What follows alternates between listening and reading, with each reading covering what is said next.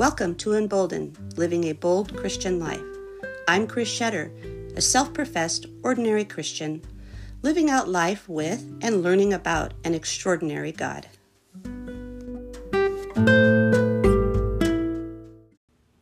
Hello, friends. Today's message is actually a tiny one, in between our big life lessons during our Tiny But Mighty series. Did you know that Paul was a small in stature man? In fact, some of the Corinthian leaders thought a little less of him because of this. 2 Corinthians 10:7. You are judging by appearances. If anyone is confident that they belong to Christ, they should consider again that we belong to Christ just as much as they do. We have the benefit of history and knowing the impact of the apostles, unlike the Corinthian leaders.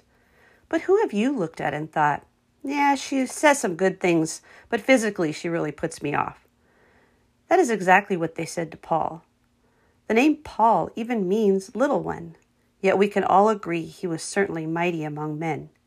Is there something about you physically that is holding you back from fully doing God's work?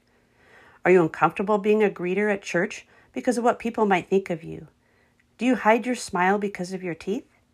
Do you not volunteer for something because of your weight? Here's a confession that I read from Sparkling Gems from the Greek that really might help you. I proclaim that regardless of what I look like in the natural realm, I am a menace to the devil in the spiritual realm.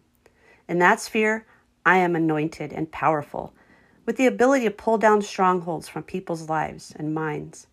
I am so mighty in the spirit that the devil and his forces flee when I resist them. And I declare this by faith in Jesus' name. Amen. Have a great day.